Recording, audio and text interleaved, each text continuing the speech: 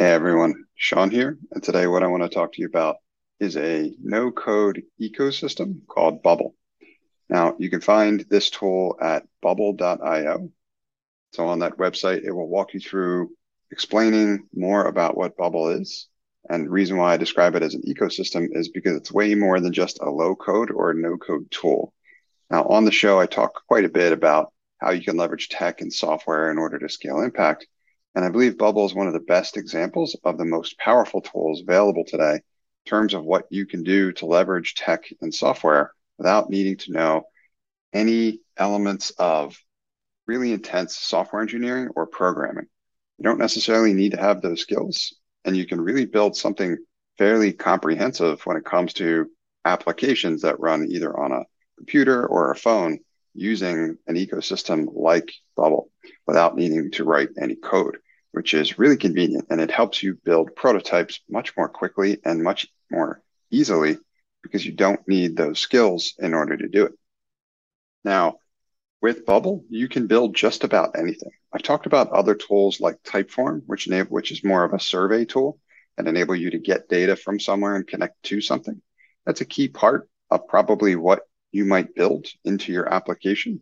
But with Bubble, you can actually build pretty much anything. So not just what Typeform is capable of, you can build whatever you would like, whatever kind of system you need in order to better scale impact your organization, for your clients, for your internal team members, whatever the intended purpose is of what you need, you can essentially do it with Bubble.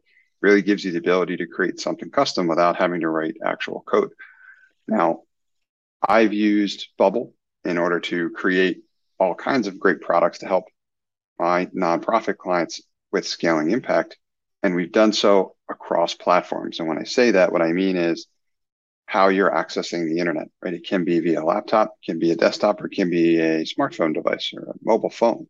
Regardless of what it is you are using, you can create an application with Bubble to run on any of those platforms and make it look great at the same time, which is really powerful. So again, using Bubble gives you the ability to build something that's very comprehensive. And it's a great tool that you can use if you want kind of an all-in-one solution where you don't need to be connecting a lot of things together, which is really common these days with the no-code and low-code systems out there, is oftentimes you have to pull a number of different systems together and then connect them in order to create the experience. I would say that one of the biggest differences and advantages of a system like Bubble is it enables you to do all of that right from within the Bubble tool. So they provide you with a lot of out of the box tools that you could just kind of drag and drop into the application that you're building that are different widgets to do whatever it is you need. You need to capture text, you need to add buttons, you need to display information, you need to have a little map, whatever it is you need in your application in order to create the experience that you're looking for, you can do it right from within Bubble.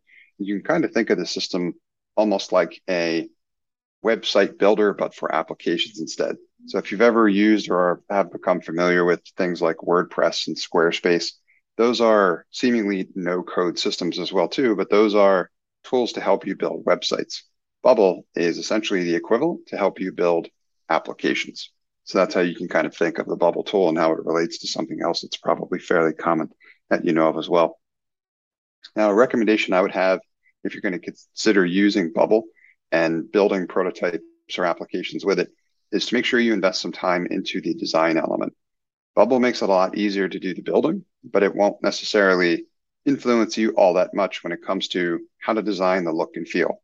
And in the tech world, we refer to this as UI and UX for designing out the user interface, which is essentially what it looks like, and creating the user experience. That's the UX component. That's essentially how it behaves and what it does. So the experience that you ultimately wind up with. Putting some time and effort into the design element will make it a lot easier for you or whoever is going to be building it to know what to put where.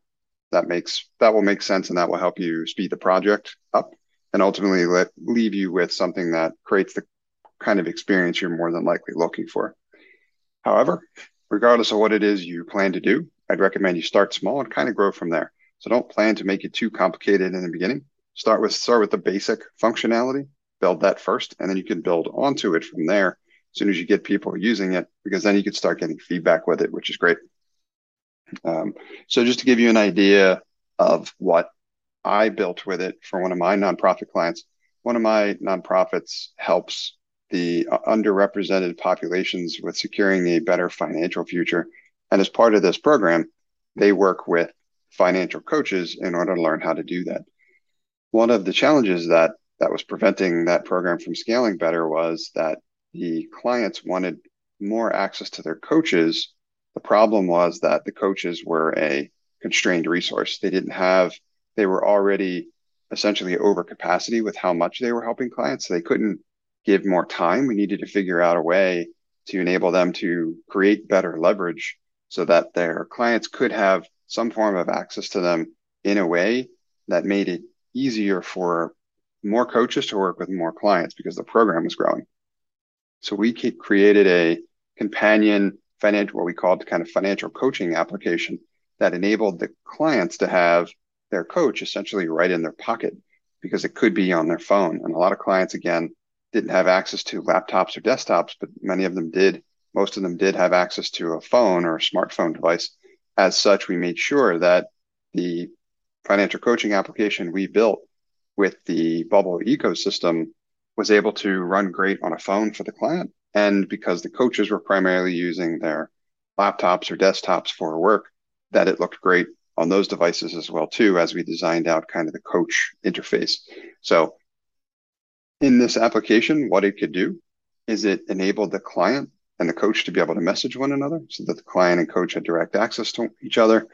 It enabled them to schedule and organize and manage their meetings that they would have occasionally as they were working together throughout the program. And it enabled the client to both track their progress in terms of what the coach was asking them to work on and monitoring the progress in terms of how well that process was going. So it was able to kind of better reinforce for the client all the progress that they had made and for them to see the rewards of the work that they had invested thus far as well too, in order to further reinforce helping them stay on the track that they were on to make it ultimately a better experience and drive more successful outcomes for those clients as well too. So I wanted to introduce the Bubble tool to you in this episode, and I would encourage you to go to their website, bubble.io, and they also have a great, they call it the Bubble Academy. It's essentially a bunch of resources available to you for free, where you can see all the cool things that you can do with Bubble. So you provide a lot of training material here as well too. And that's available at bubble.io/academy. So if you go there, you can see a ton of great free resources about getting started with Bubble and all the cool things you can do with it.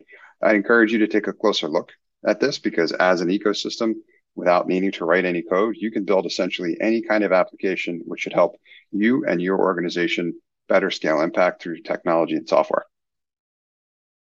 Thank you for listening to this episode of Scaling Impact. I hope you got a ton of value out of it. If you'd like to learn how to scale impact at your nonprofit organization by more than double in less than half the time, I'd encourage you to sign up for my free 5-day email course at nextstep.io/impact. That's nextstep.io, nxtstep.io/impact.